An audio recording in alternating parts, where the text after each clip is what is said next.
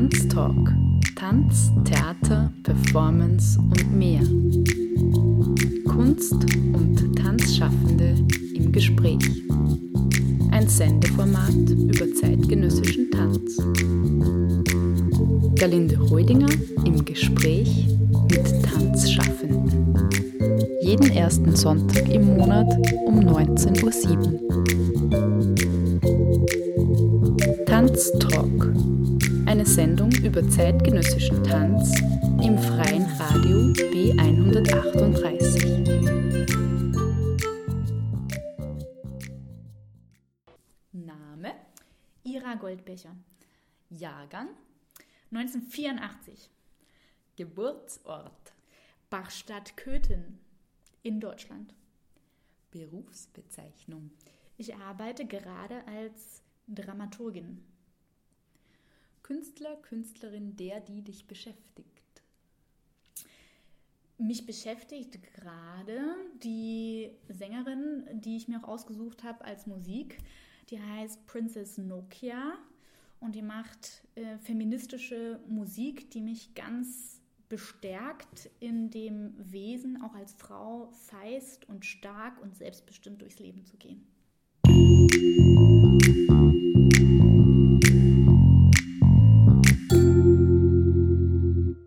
Ort, an dem du gerade lebst und arbeitest. Ich arbeite gerade in Linz am Landestheater im Bereich Musiktheater. Inhalte, die dich bewegen. Mich bewegt gerade sehr meine eigene Zukunft.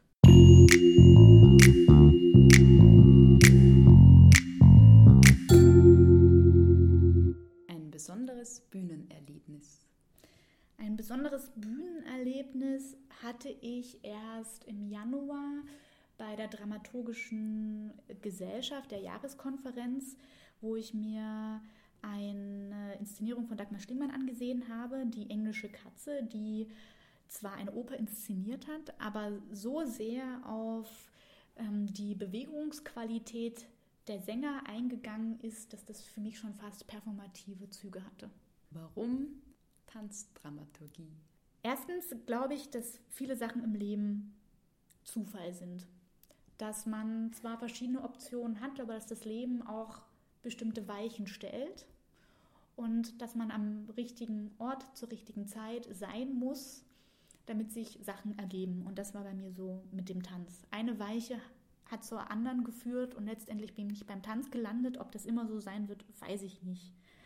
Ich liebe den Tanz, weil ich denke, dass wir leider in einer Zeit leben oder einer Gesellschaft leben, in der Körperlichkeit ein bisschen verloren geht. Dass Bewegungen immer zweckgerichtet sein müssen. Ob ich Yoga mache, weil ich das Bedürfnis habe, eine Spiritualität zu finden. Ob ich mir die Haare kämme, weil es einfach sonst unordentlich aussieht. Ob ich gehe, weil ich irgendwo von A nach B kommen muss.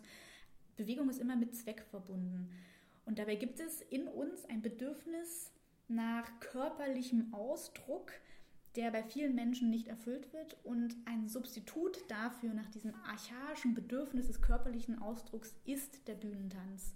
Das heißt, mein eigener Wunsch wird transferiert auf die Tänzer, die ich auf der Bühne sehe, die diesen Wunsch ausleben. Aber durch diese Transferleistung habe ich dennoch das Gefühl, dass ich mich selber in so einem körperlichen Raum bewege. Und durch diese Ersatzleistung wird das Bedürfnis zum gewissen Grad befriedigt und darum liebe ich den Tanz. Nichts ist emotionaler als Tanz. Oh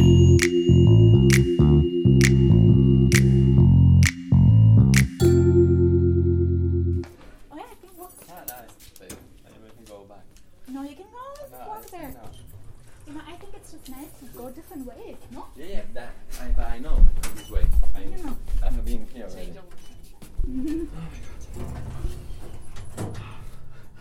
So you're doing the teaser or the trailer? The teaser. The teaser. Because and for it's the going to be trailer, I have out to be next from the HB. week? It's gonna be out.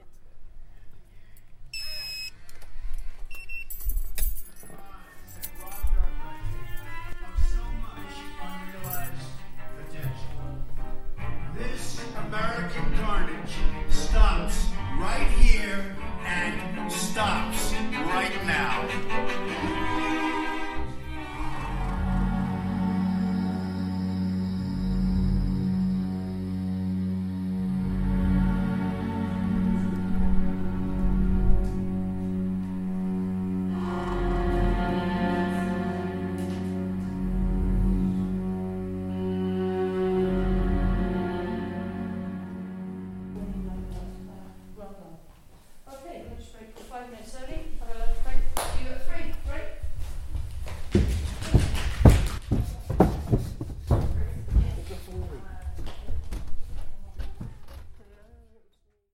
willkommen heute im Tanztalk im freien Radio B138. Heute zu Gast Ira Goldbecher. Hallo Ira. Hallo Gerlinde. Du bist Dramaturgin in Linz am Landestheater und zwar Dramaturgin für Musiktheater. Stimmt das so? Richtig. Vielleicht magst du gleich mal beginnen und sagen, wo du herkommst und vielleicht, was du so ausbildungsmäßig in deinen Anfangszeiten so gemacht hast. Genau, ich komme aus Sachsen-Anhalt. Das ist ungefähr Mitteldeutschland im Osten in der Nähe von Dessau, Magdeburg und Halle. Und nach dem Abitur habe ich angefangen zu studieren in Leipzig. Ich wollte eigentlich Schauspiel studieren und wie das dann so ist, ganz klischeemäßig, dachte ich mir, die haben mich nicht genommen, dann fange ich erstmal an, Theaterwissenschaften zu machen. Und habe ich dann auch zu Ende gemacht mit einem Auslandsjahr in Leeds in England, weil die einen praktisch ausgerichteteren Studiengang haben als in Deutschland, speziell in Leipzig. Und das hat mir sehr gut getan, habe ich sehr viele Kontakte geknüpft, auch für meine Magisterarbeit, die ich in Afrika, in Malawi geschrieben habe, über Theatre for Development, also Theater in der Entwicklungszusammenarbeit. Und nach dem Studium bin ich dann ein Jahr vagabundenhaft umhergereist, habe zuerst 3 Monate beim Goethe-Institut in Seoul gearbeitet, dann 3 Monate bei der Botschaft von Kanada in Berlin. Und der Höhepunkt dieses Jahres waren 4 Monate Norwegen auf dem Fischmarkt, wo ich dann an Menschen, die vom Kreuzfahrtschiff mit Vollpension kamen, gammeligen Fisch verkauft habe. Genau, und dann bin ich eigentlich durch Zufall nach Zwickau gekommen. Da gab es eine Stelle im Musiktheater. Ich hatte vorher mit Musiktheater eigentlich nichts am Hut. Ich war vielleicht in meinem Leben 2-mal in der Oper. Und die hatten aber eine Stelle frei und ich habe das ganz kurzfristig bekommen. Die brauchten dringend jemanden und dann war das der Beginn meines Lebenslaufes im Musiktheater. Ich habe da in Zwickau eine Tanzproduktion im Jahr gemacht mit Thorsten Händler und diese Tanzproduktion wiederum hat dazu geführt, dass ich mit Mei Hong Lin, die zuvor in Darmstadt am Tanztheater war, nach Linz gekommen bin, als Jochen Ulrich verstorben ist. Vielleicht magst du gleich noch auch was zu deiner Arbeit sagen, die du erzählt hast, also die Abschlussarbeit, die Magisterarbeit hast du gesagt. Genau. Die hast du wo nochmal gemacht? Das Land heißt Malawi, es liegt unter Tansania und ich hatte in England einen Professor, den Mufunanji Magalassi und den mochte ich sehr gerne und der hat ein Seminar gehabt, in dem Seminar ging es dann um, wie man Theater in der Entwicklungsarbeit nehmen kann. Also welche Theaterformen gibt es in dem jeweiligen Land, die man dann als Kommunikationsmittel nutzen kann, um seine eigenen Nachrichten oder seine eigenen Ideen zu übermitteln. Weil es ja immer besser ist, die Kommunikationsmittel, Arten, Formen aufzugreifen, die es in dem Land gibt, um zu kommunizieren. Und dann habe ich den Kontakt gehalten und bin dann, als es um die Magisterarbeit ging, 6 Wochen zu einer NGO gegangen, die hieß The Story Workshop Theater. Und die machen verschiedene Projekte in Krisengebieten in Malawi, die habe ich dann begleitet. Klingt sehr spannend. Und was waren deine Ergebnisse dazu oder was kannst du da für dich jetzt so? Das hat mir persönlich total viel gebracht, weil ich meine, also man kann Afrika nicht in einen Topf hauen, weil das ist ein riesen Kontinent mit so viel Vielfalt und so vielen Ländern. Aber was ich mitgenommen habe, ist eine Lebensrealität, die uns sehr fremd ist, die wir wahrscheinlich, wenn jetzt jemand noch nie in Afrika war, vor allen Dingen nicht nur in den nordafrikanischen Staaten, nur aus dem Fernsehen kennen oder aus Bildern. Und ich fand es total bereichernd, dahin zu gehen und das Leben kennenzulernen, die Menschen kennenzulernen, eine Lebensrealität kennenzulernen, die von unserer ziemlich weit weg ist, aber nichtsdestotrotz schlechter. Also das war nicht, dass ich dachte, oh Gott, die sind alle arm und die haben alle ein furchtbar beschissenes Leben, sondern ich habe gedacht, das ist so ein persönlicher Wachstum, den ich dann mitgenommen habe. Glück hängt echt nicht von materiellem Gut ab. Jeder Mensch kann glücklich sein, egal wie viel Besitz er hat, wie viel Geld er hat. Und das ist so eine ganz bekräftigende Innenansicht aufs Leben und die hat mir ganz doll gut getan. Auch, dass ich Menschen gesehen habe, die ganz doll glücklich waren, obwohl sie nichts hatten. Und dass die Menschen, die eigentlich am wenigsten haben, noch am stärksten bereit sind, das zu teilen. Und das ist so wunderbar, das ist wirklich richtig, richtig doll schön. Und Das Frustrierende war eher, dass natürlich in der Entwicklungszusammenarbeit viele Projekte gemacht werden, die sich ein bisschen im Sande verlaufen. Und das war, glaube ich, das Frustrierende, dass ich natürlich meine Forschungsergebnisse, soweit das ging, ich meine, das war eine andere Sprache, Malawi, die Sprache kann ich einfach nicht sprechen da. Deswegen waren meine Möglichkeiten, an den Forschungen teilzunehmen, begrenzt. Aber was ich frustrierend fand, war, dass es Menschen gibt, die ganz viel in diese Projekte stecken. Und ich habe so dann gemerkt, ich weiß nicht, ob die Nachhaltigkeit oder also das Ergebnis so zielführend ist oder ob es nicht doch auf einer ganz anderen Ebene geändert werden muss, nämlich im Großen und Ganzen und politisch und die Unternehmen, die dort investieren, ob man nicht da eher ansetzen muss. Das heißt, du hast auf jeden Fall für dich recht viel mitgenommen. Trotzdem hast du ganz viele Ideen eigentlich auch dazu. Aber wie ist es bei dir dann weitergegangen? Also nach dieser Arbeit, du hast das vorher schon erzählt, du bist dann Also nach dem Magister bin ich nach Seoul gegangen. Genau, was war da? Vielleicht kannst du da auch gleich ein bisschen erzählen. Ich wollte unbedingt nach Asien. Ich weiß nicht, ich wusste einfach, ich wollte unbedingt nach Asien. Und ich habe mich dann bei verschiedenen Goethe-Instituten beworben, in Japan, ich glaube auch in China. Und in Seoul hat mich dann der damalige Leiter Raimund Würdemann angeschrieben, ob ich nicht in die Bibliothek möchte da. Weil es gibt verschiedene Bereiche, wo die Praktikanten nehmen. Und ich habe gesagt, naja, also nicht so gerne, weil ich würde gerne Kulturarbeit machen. Und er meint dann, kommen Sie doch erst mal her und dann schauen wir weiter. Und dann ist es passiert, dass jemand abgesagt hat und ich konnte tatsächlich in die Kulturabteilung gehen. Und das war das beste Praktikum meines Lebens. Was hast du da gemacht? Also wir waren ganz viele Praktikanten erstens.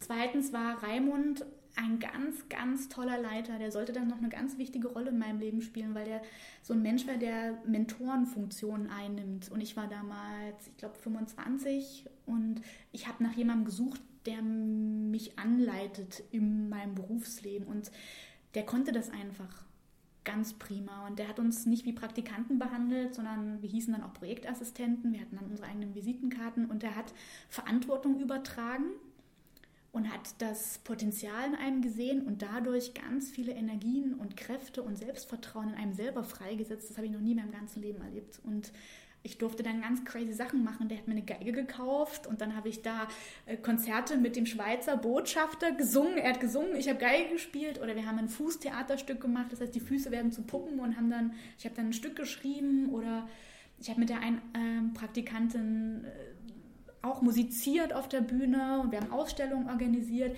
Ich habe sogar einen Artikel über die koreanische Sprache geschrieben, der jetzt bei Wikipedia zitiert wird. Das muss man sich mal vorstellen. Also das war total fruchtbringend, total energiegeladen die Zeit. Ich weiß nicht, wie lange ich das jetzt hätte machen können. Also ich war nur 3 Monate da. Ich habe richtig weit außerhalb gewohnt. Ich brauchte 1,5 Stunden zum Goethe-Institut und 1,5 Stunden wieder zurück. Das heißt, ich habe da 9 Stunden gearbeitet, war 3 Stunden in der U-Bahn und den Rest habe ich, glaube ich, geschlafen. Oder ich war aus mit den anderen Leuten, weil das so eine ganz vibrierende Stadt ist, die eigentlich nicht schläft. Und jemand, der sehr aktiv ist wie ich, der kann dann auch nicht schlafen.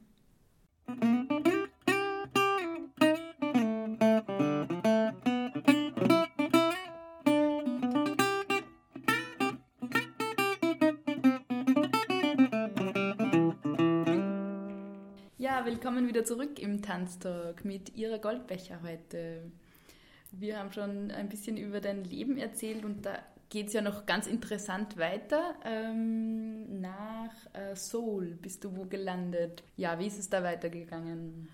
Dann war ich diese 3 Monate in Berlin und das war dann auch vorbei bei der Botschaft von Kanada und dann wusste ich nicht richtig, was ich machen soll und bin meinem damaligen Freund nach Norwegen gefolgt, weil der war da zum Erasmus und ich bin einfach hingefahren und dachte, okay, ich gebe mir 1 Monat Zeit, was zu finden und dann bin ich dann von Hotel zu Hotel und habe gesucht nach Beschäftigungsmöglichkeiten und gelandet bin ich dann beim Fischmarkt, weil der Fischmarkt in Bergen ist sehr berühmt. Da gibt es ganz viele Stände und daneben sind Vertreter verschiedener Nationalitäten, die die jeweiligen Kunden in der Landessprache ansprechen sollen. Und ich war für Deutsch da. Und das habe ich dann gemacht und habe den Fisch verkauft. Genau, das heißt, eigentlich hast du dann ganz was anderes gemacht als davor. Sozusagen. Genau, aber das war auch total wertvoll, weil das eigentlich ganz schön ist, wenn man auf Arbeit gehen kann und das gerne macht. Also ich habe dann ganz viel geredet. Du hattest dann auch eine Quote zu erfüllen, wie viel man verkaufen musste am Tag. Und das heißt, du warst immer im Gespräch mit Menschen. Und das tut eigentlich ganz gut, das mache ich gerne. Und das Team war so toll, weil da waren dann Spanier und Italiener und Russen und wir waren alle ganz jung und wir waren alle hungrig nach Geld und Erfahrung und haben da 4 Monate miteinander verbracht im Sommer. Und deswegen war das eine sehr wertvolle Erfahrung, auch nach Hause gehen zu können und dann nicht mehr weiterzuarbeiten, auch gedanklich, weil das ist ja so eine Sache, die im Theater nie aufhört. Ich kann jetzt um 6 nach Hause gehen, aber Sachen beschäftigen mich eigentlich 24 Stunden. Und zu sagen, ich gehe nach Hause und jetzt bin ich wirklich ich und jetzt kommt ein anderes Leben, nämlich mein privates, das war da der Fall, aber ist jetzt im Theater, kann man einfach nicht so sagen, dass es das gibt. Und jetzt muss ich noch fragen, welchen Fisch hast du da verkauft, Ira? Also natürlich Lachs. Es gab Lachs in verschiedenen Qualitäten, Wildlachs und Zuchtlachs und dann haben wir noch Shrimps verkauft und noch so ein bisschen anderen Fisch. Aber das war so das, was am meisten ging, Shrimps und Lachs. Okay, aber zurück von den Fischen dann auch wieder ins Theater. Du hast erwähnt, ein 24-Stunden-Job. Wo ist es vom Fischmarkt dann hingegangen? Dann bin ich wieder zurück nach Deutschland und hatte mich dann halt auf Regieassistenzen und Dramaturgieassistenzen beworben und war dann eigentlich relativ offen. Und in Zwickau haben sie mich eingeladen vom Musiktheater aus und dann bin ich so ganz, so spontan hingefahren und ich war im Gespräch und dann saß ich draußen im Flur und 5 Minuten später kam dann der Operndirektor und hat gesagt, ja, du hast es. Und dann war ich erstmal total schockiert, weil ich dachte, vor einer Stunde bin ich hier noch wie so ein arbeitsloser Vagabund hergefahren und jetzt habe ich auf einmal einen Job. Krass. Und wie war dann dort dein erster Tag oder wie ist es dann losgegangen nach diesem Schock?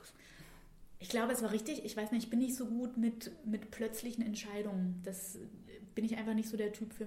Also so schreibe ich auch Texte. Ich brauche immer ein bisschen Zeit und dann denke ich, muss das reifen wie so ein Käse, der immer besser wird. Und so ist es auch manchmal mit Entscheidungen und sowas. Das hat mich jetzt auch überrumpelt und ich weiß noch, ich habe meinen Papa angerufen und geweint, habe gesagt, Papa, ich habe einen Job.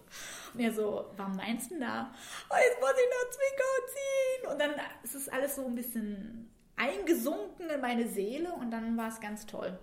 Und da habe ich mich echt gefreut, weil das war ein kleines Theater, aber es war ein nettes Ensemble, netter Umgang und war als erste Stelle total prima. Und am Wochenende konnte ich nach Hause fahren, nach Leipzig. Also es war eigentlich ideal, die 3 Jahre, die haben mir sehr viel Spaß gemacht. Also was hast du dort gearbeitet? Also welche Stelle war das konkret? Und was waren da deine Aufgaben? Das war eine Dramaturgieassistenz. Das heißt, das Dramaturgie-Team bestand aus dem Operndirektor, einem Dramaturgen und der Dramaturgieassistenz. Das war ich. Und ich hatte 1 oder 2 Produktionen im Jahr, die ich selber eigenständig betreuen durfte. Und ansonsten habe ich Recherchearbeit geleistet für die Produktion der anderen Dramaturgen, für den Konzertbereich auch. Und das war meine am wenigsten gemochte Aufgabe, ich war noch verantwortlich für das Archiv. Genau, das mochte ich nicht so gern. Aber das hat halt dazu gehört. Vielleicht an dieser Stelle die Frage, was ist konkret Dramaturgie oder wie würdest du das jetzt vielleicht in wenigen Sätzen beschreiben oder auch in vielen, wenn du magst?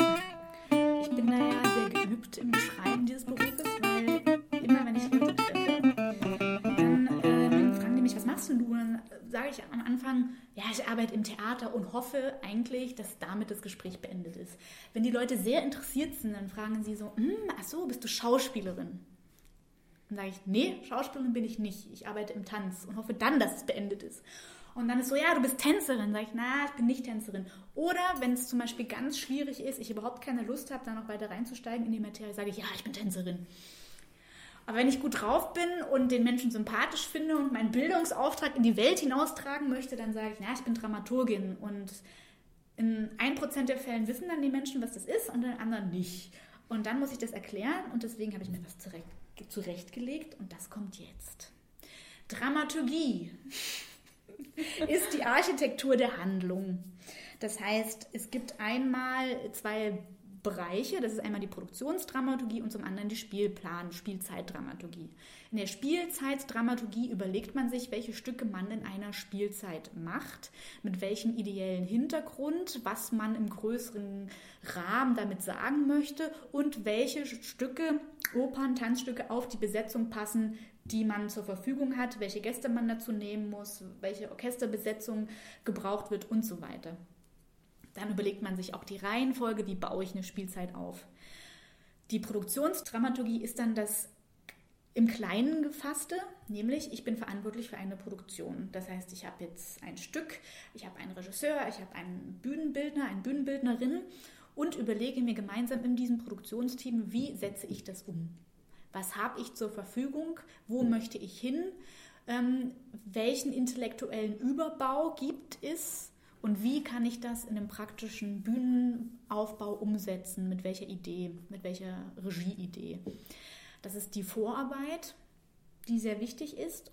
Im Produktionsprozess hat der Dramaturg meistens das Außenauge. Das heißt, er kommt immer mal in die Produktion und behält sich dadurch einen gewissen Abstand zur Produktion und versucht von außen zu schauen, ob die Struktur noch so da ist, wie man das am Anfang besprochen hat, abzugleichen, was möchte der Regisseur, sieht man das, was der Regisseur möchte, gibt es logische Probleme in der Produktion, gibt es Aufbauprobleme, gibt es Rollenprobleme, hat das Ensemble Probleme mit den Rollen und so weiter und so fort. Also all diese Aufgaben, die von außen auf die Produktion projiziert werden, das geht zum Dramaturgen. Und dann gibt es noch eine dritte Sache, es ist auch ganz wichtig, finde ich, das ist die Publikumsvermittlung. Also wie kann ich das, was sich der Regisseur gedacht hat, mit dem, was ich auf der Bühne sehe, dem Publikum vermitteln? Das tut er einmal durch ein Programmheft, durch Einführungen, durch Gespräche, Kostproben, Matineen, weitere Medien, Internet, Facebook, Bilder und so weiter und so fort. Das ist das, womit er sich beschäftigen muss und womit er sich auch dem Publikum stellen muss.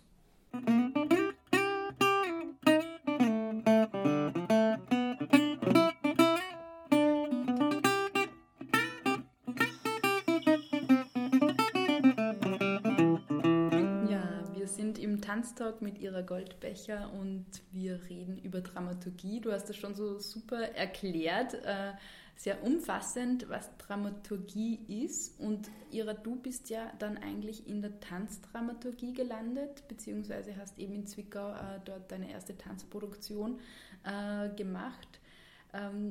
Tanz ist ja das Thema dieser Sendung auch. Vielleicht kannst du zur Tanzdramaturgie noch ein bisschen was sagen.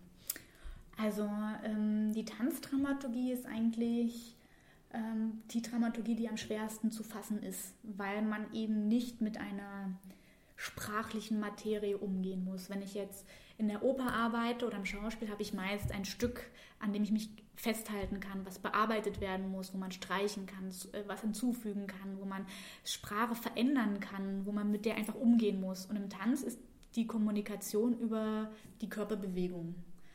Und das ist ein bisschen schwer fassbar. Jetzt kommt es drauf an. Tanz ist so ein ganz weites Feld. Also es gibt wie auf der Welt ganz viele Sprachen im Tanz.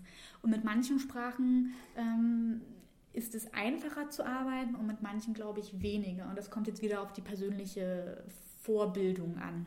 Wenn ich jetzt ein Handlungsballett habe zum Beispiel oder ein Handlungstanzstück, dann ist es meiner Erfahrung nach als Dramaturgin einfacher damit umzugehen, weil ich einfach aus einem Roman, sagen wir, oder ich habe ein Libretto oder ich habe eine Vorlage, eine literarische, eine narrative Struktur basteln kann, die sich durch den Tanz kommunizieren muss. Das heißt, da habe ich auch einen dramaturgischen Aufbau. Ich muss die Charaktere etablieren, ich muss eine Handlungsspannung aufbauen, einen Höhepunkt, eine Fallhöhe und so weiter, ein Ende. Dann gibt es aber Tanz, der episodisch ist. Dann haben wir so eine episodische Dramaturgiestruktur, wo abstrakte Themen behandelt werden. Und dann wird es richtig kompliziert, weil was bin ich dann als Dramaturgin? Bin ich dann Co-Choreografin? Bin ich Gesprächspartnerin? Bin ich jemand, der die Gedanken des Choreografen spiegelt? Bin ich Kollaborateurin in dem Ganzen? Was bin ich dann? Und das ist schwierig zu finden und davor haben viele Menschen Angst. Und darum würde ich sagen, Tanzdramaturgie, da muss man eigentlich mit am flexibelsten sein, muss aufmerksam sein und ganz genau hinhören im Sinne von, welche Sprache spricht der Choreograf? Ich lerne die Sprache, um überhaupt mitreden zu können. Und eine neue Sprache lernen ist immer angsteinflößend, ist sehr viel Aufwand und sehr schwierig. Wenn man das einmal gemacht hat, dann kann man mit dem Choreografen ganz prima zusammenarbeiten, weil dann spricht man die gleiche Sprache. Tanz als Sprache, so wie du das jetzt beschreibst, der Tanz hat dich dann auch weitergebracht und zwar nach Linz gebracht. Genau, ich habe dann in Zwickau diese eine Tanzproduktion betreut mit Thorsten Händler, der eine Mischung aus neoklassischem Tanz gemacht hat, mit sehr vielen modernen Elementen auch von der Bewegungssprache her. Und dann ist leider Jochen Ulrich in Linz verstorben, der damalige Ballettdirektor, und sie haben einen Nachfolger gesucht. Und Mei Hong Lin war eine enge Freundin von Jochen Ulrich. Sie hatte hier bereits choreografiert und wurde eingeladen, diese Stelle von ihm zu übernehmen. Und die Mei Hong Lin hat dann nach einer Dramaturgin gesucht, die sie mitnehmen kann nach Linz. Und so haben wir uns kennengelernt. Und dann bin ich mit Mei Hong Lin hierher gekommen und habe die Tanzdramaturgie übernommen und auch die Organisationsleitung der Sparte. Das heißt, die Produktionsleitung, also die aktuellen Tagesgeschehnisse, die koordiniert werden müssen, die habe ich auch übernommen. Ja, und vielleicht kannst du jetzt ein bisschen erzählen, wie so dein Alltag ausschaut im Landestheater beziehungsweise konkret im Musiktheater. Also diese Spielzeit bin ich nicht nur für Tanz zuständig, sondern habe die Organisationsleitung abgegeben an einen Company Manager, Vyacheslav Tjutjukin, der seit dieser Spielzeit die Produktionsleitung und das Company Management übernimmt und kann mich ganz auf die Dramaturgie konzentrieren, weil das ist, was ich gerne mache. Das heißt aber im Grunde, dass ich nicht nur 3 Tanzproduktionen habe, sondern auch eine Musiktheaterproduktion. Das war in diesem Jahr die Revue-Operette Im weißen Rüssel von Ralf Benatzky. Und man kann nicht sagen, man hat immer den gleichen Ablauf. Das macht das ja auch so spannend, weil jeder Tag ist anders. Es ist anders, ob ich gerade in einer Produktion bin und die betreuen muss, ob ich in der Produktion in der Endprobenphase bin und nichts bei mir im Kühlschrank ist, weil ich praktisch hier 24 Stunden am Rotieren bin, oder ob ich gerade eine Produktion vorbereite und ganz viel lesen muss, in die Bibliothek gehe, Texte schreibe, mich treffe, Gespräche führe mit Choreografin oder mit der Regisseurin oder Bühnenbildnerin und so weiter. Also es ist immer zeitabhängig, wo ich mich gerade in der Spielzeit befinde. Und jetzt gerade, wenn ich jetzt den jetzigen Stand nehme, sind wir in der Endprobenphase von meiner letzten Premiere, diese Spielzeit. Das, was bleibt, in der Choreografie von Christina Comtesse, einer Blackbox-Produktion. Und wir haben morgen die erste Hauptprobe. Das heißt, das ist das erste Mal, dass wir einen Durchlauf machen mit Kostüm und mit Maske und mit der Inspizientin. Das heißt, derjenigen, die die Licht-Cues und die Ton-Cues gibt. Morgen kommt auch der Fotograf, wird Fotos machen. Das heißt, ich bin kurz davor, die Fotos zu arrangieren, Texte zu schreiben für das Programmheft und in der Probe dann auch noch Kritik zu geben, was mir auffällt, was vielleicht nicht ganz sicher ist, was Probleme macht, welche Strukturen noch nicht gefestigt sind, wo man vielleicht nochmal genauer hingucken muss. Also das ist gerade relativ zeitintensiv, aber nächste Woche ist Premiere und dann fällt der ganze Druck ab.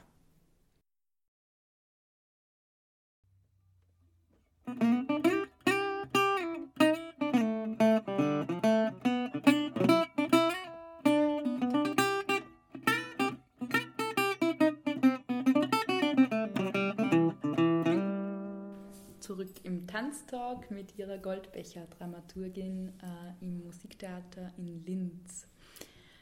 Ira, du hast vorher erzählt, dass Sprache und Kommunikation ganz wichtig in diesem Job sind. Also du versuchst sozusagen, dich in die Sprache hineinzuleben des Choreografen oder des der ganzen Produktion, du musst viel kommunizieren, du bist da ganz viel am Koordinieren auch. Wie ist die Kommunikation dann mit dem Publikum? Da hast du gesagt, da gibt es ja auch dann noch diese Schiene über Programmheft, über verschiedene Kanäle, wie man das Publikum dann erreicht. Also vorweg, Tanzpublikum ist ein ganz eigenes Publikum. Also mir ist auch aufgefallen, natürlich gibt es Vermischungen und Überschneidungen, aber jede Sparte hat schon ihr Kernpublikum. Und im Tanzpublikum sind meistens, ich würde es fast sagen, treue Fans. Wenn es einen Wechsel gibt in der Tanzsparte, sagen wir mal, der Ballettdirektor oder die Ballettdirektorin wird ausgetauscht, dann sind die Leute erstmal vorsichtig und skeptisch und möchten sich das erstmal angucken mit einem gewissen Abstand. Da komme ich wieder auf die Sprache zurück, dass ich die Sprache des Choreografen lernen muss und mit dem Publikum ist es genau das Gleiche. Das heißt, es kommt ein anderer Mensch, der eine andere Tanzsprache spricht. Und dann gucke ich mir das an und verstehe vielleicht nur die Hälfte oder verstehe gar nichts. Und wenn mich das aber interessiert und wenn ich, sagen wir mal, die Sprache sympathisch finde oder die Bilder, die Ästhetik sympathisch finde, dann komme ich wieder und wieder und wieder.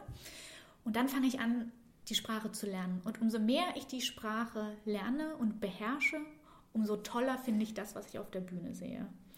Wir helfen den Menschen, die Sprache zu erlernen, oder wir bieten einen Crashkurs an, kann man sagen, indem wir Einführung geben.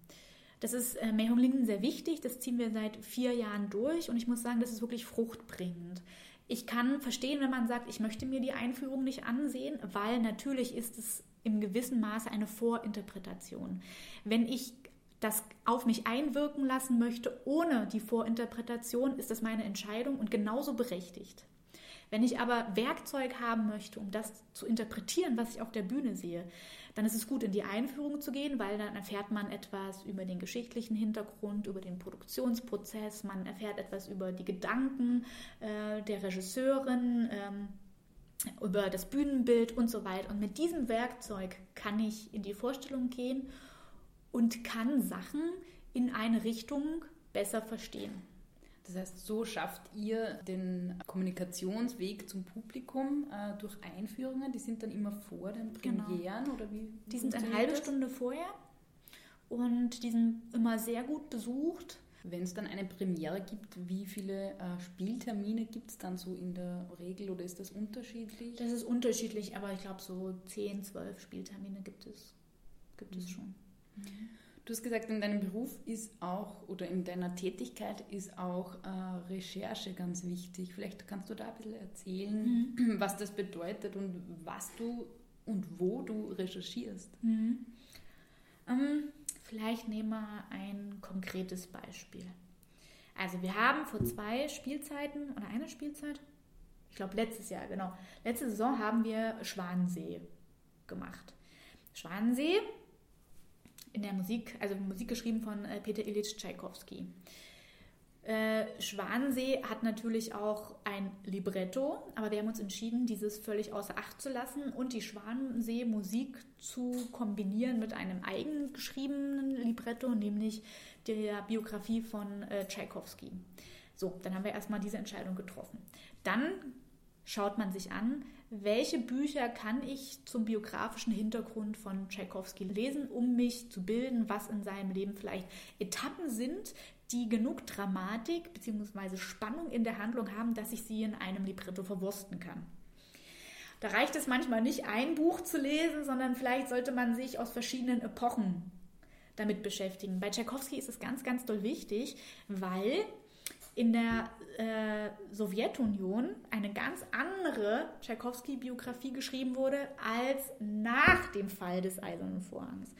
Tschaikowski war ja homosexuell und das wollte man in der Sowjetunion natürlich nicht betonen. Das heißt, alle Tagebucheinträge, alle Hinweise, Briefe wurden dahingehend gefiltert, geschwärzt, dass genau Passagen, die das nämlich offenbaren, nicht an die Öffentlichkeit treten. Ich habe dann eine Biografie gelesen von einem, ich weiß nicht mehr, wie der hieß, einem Biografen aus den 60ern, der dann irgendwelche, also an den Haaren herbeigezogenen Theorien aufstellte, dass Tschaikowski vielleicht eine sexuelle Störung gehabt hätte, aber der war auf keinen Fall homosexuell. Ja? Dann habe ich eine Biografie gelesen nach dem Fall des Eisernen Vorhangs, ich glaube 2000er Jahre. Und das war natürlich eine ganz andere Biografie. Also das war ein Unterschied von Tag und Nacht. Dann hat man Sekundärliteratur, dann ist es ganz gut. Tschaikowski hat so viel Tagebuch geschrieben, das war unglaublich. Der hat ja jeden Tag reingeschrieben. Und wenn es bloß war, heute war ein schöner Tag, ich habe heute das und das gemacht, 3 Stunden komponiert, ansonsten ging es mir schlecht. Dann kann man die Primärliteratur lesen. Und dann macht man die Bücher zu und guckt, was bleibt übrig, was ist spannend, was kann ich nehmen, um ein oberflächliches natürlich, aber doch in seiner Ganzheit schlüssiges Bild von ihm zu zeichnen. Dann habe ich die Musik. Die Musik von Schwanensee ist sehr, sehr lang. Ich kann mir dann anschauen, was habe ich als berufliche Etappe mir rausgesucht, mit welcher Musik kombiniere ich das. Ich bin jemand, der Werktreue, ein sehr wichtiger Begriff in der Dramaturgie, Ehre, dem Werkträger nicht so wichtig ist. Ich finde, wir leben jetzt und wir haben die Möglichkeit, es so zu machen, dass wir etwas Eigenes schaffen können, auch wenn wir Sachen benutzen, die an sich stehen. Das heißt, wir haben mit dem Dirigenten Ingo Ingensand damals nicht nur Nummern umgestellt in Schwanensee, wir haben auch teilweise Sachen weggestrichen, Sachen hinzugefügt aus den Anhängen. Wir haben Endungen passend gemacht, also von der Harmonie und von den Akkorden, damit man die Anschlüsse zu einem neu dahingeschobenen Nummernstück gut kriegen kann. Und so ist dann das Stück entstanden. Heißt das, man kann machen, was man will? Provokativ gefragt. Ja, man kann ja nicht mit allen Sachen machen, was man will. Wenn es Erben gibt und rechtliche Zwänge, kann man natürlich nicht machen, was man will. Aber im Grunde bin ich der Meinung, man sollte machen können, was man will. Also bei welchen Stücken kann man nicht machen, was man will? Oder kann man das eigentlich dann immer machen? Es ist immer eine Abwägungsfrage. Also der Dramaturg steht ja zwischen Regisseur, Autor, also der Regisseur auf der einen Seite, dann haben wir den Dramaturgen und dann haben wir den Autoren, wenn es jetzt jemanden gibt. Und man muss es immer ein bisschen ausbalancieren. Ich glaube, da gibt es keine generelle Regel, sondern man muss von Fall zu Fall entscheiden, was würde das Stück jetzt so sehr zerstören, dass man sich so weit vom Autor entfernt, dass es eigentlich nicht mehr vertretbar ist, seinen Namen drunter zu schreiben. Oder womit können wir eine Form finden, dass es beiden gerecht wird? Wenn die tot sind, die Autoren, ist das natürlich noch ein bisschen besser. Wenn die lebend sind, hat man noch ein Problem, weil dann haben die noch ein bisschen mehr zu sagen. Aber ich glaube, es ist von Fall zu Fall verschieden, dass man das austarieren muss. Was ist in dem Moment im Vordergrund? Wo nähere ich mich an? Was ist wichtig? Was ist in der Situation wichtig? Was ist in der Stadt wichtig, in der ich lebe? Was ist für das Publikum wichtig? Für das Haus wichtig? Das sind immer so viele Fragen, die auf einen dann einprasseln und die man in Betracht ziehen muss, wenn man sich für irgendwas entscheidet. Das heißt, eine Tanzproduktion oder eine Produktion, die du betreust, ist nicht einfach nur ein Stück für sich, das in einem dunklen Theaterraum irgendwo aufgeführt wird, sondern ist auch in einer gewissen Kommunikation mit dem Außen. Kann man das so immer verstehen? Immer. Also das ist ja auch das Schöne am Stadttheater. Ja, also wir sind ja ein Stadttheater. Wir machen ja Theater für die Stadt, für die Menschen in der Stadt. Und diesen Vorgang kann man auch nicht umgehen, weil wir gehen ins Theater und wenn wir wieder rausgehen, sind wir in der Stadt. Wir gehen beim Bäcker einkaufen, wir gehen beim Supermarkt einkaufen, wir treffen Leute auf der Straße. Idealerweise schauen wir uns in der freien Szene um. Wir schauen uns im politischen Stadtgeschehen um. Wir leben ja in einem Land und werden davon beeinflusst. Das heißt, wir können uns ja diesen Einfluss auch nicht verwehren. Wir nehmen das ja mit. Das heißt, alles, was wir hier machen, wenn wir in der Stadt wohnen, spiegelt in gewisser Weise auch die Lebensrealität wider, die wir hier haben.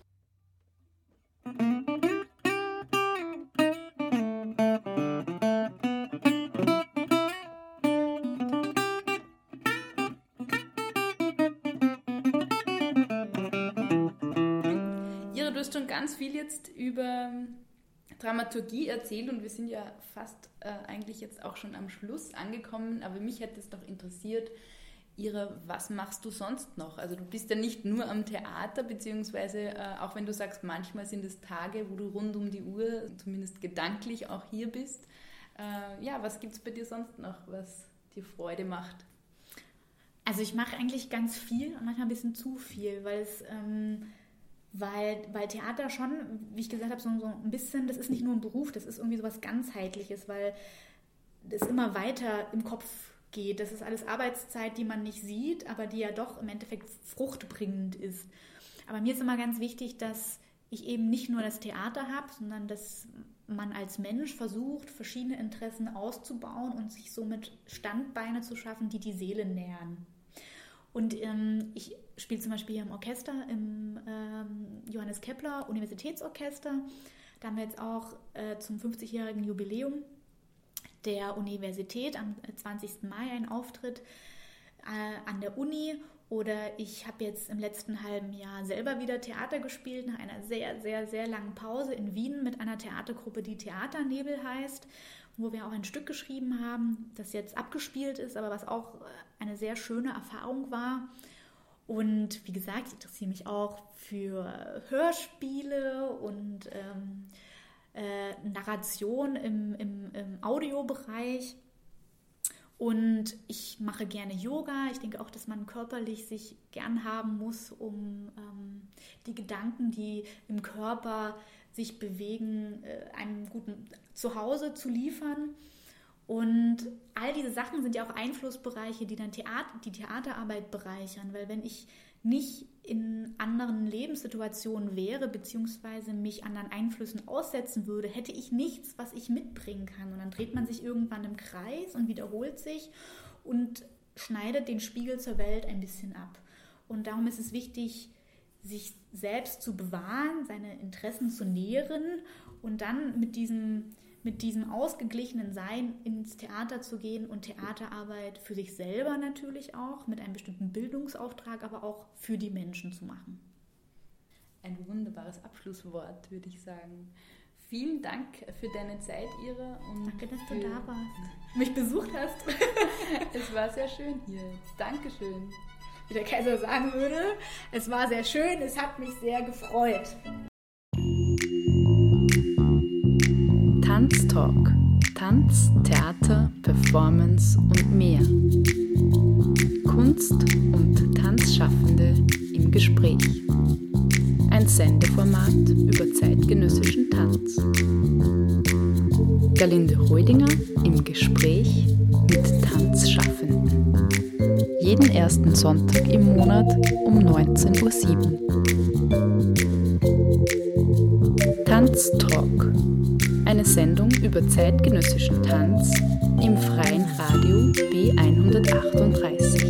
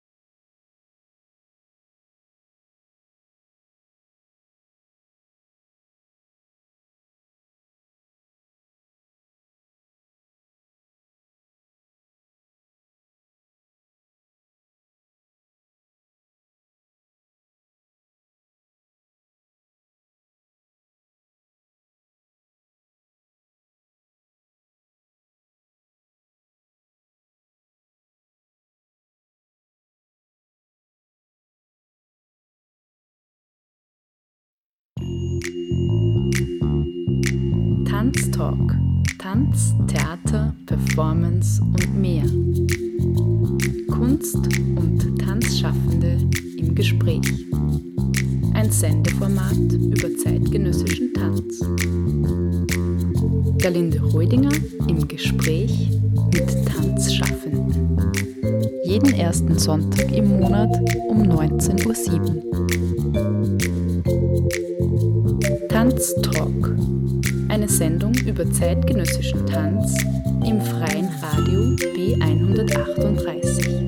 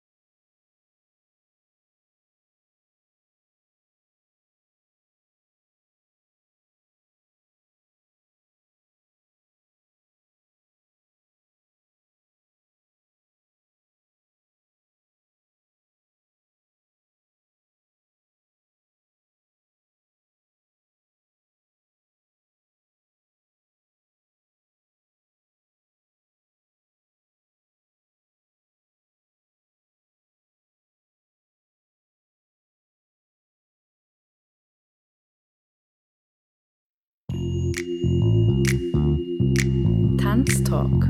Tanz, Theater, Performance und mehr.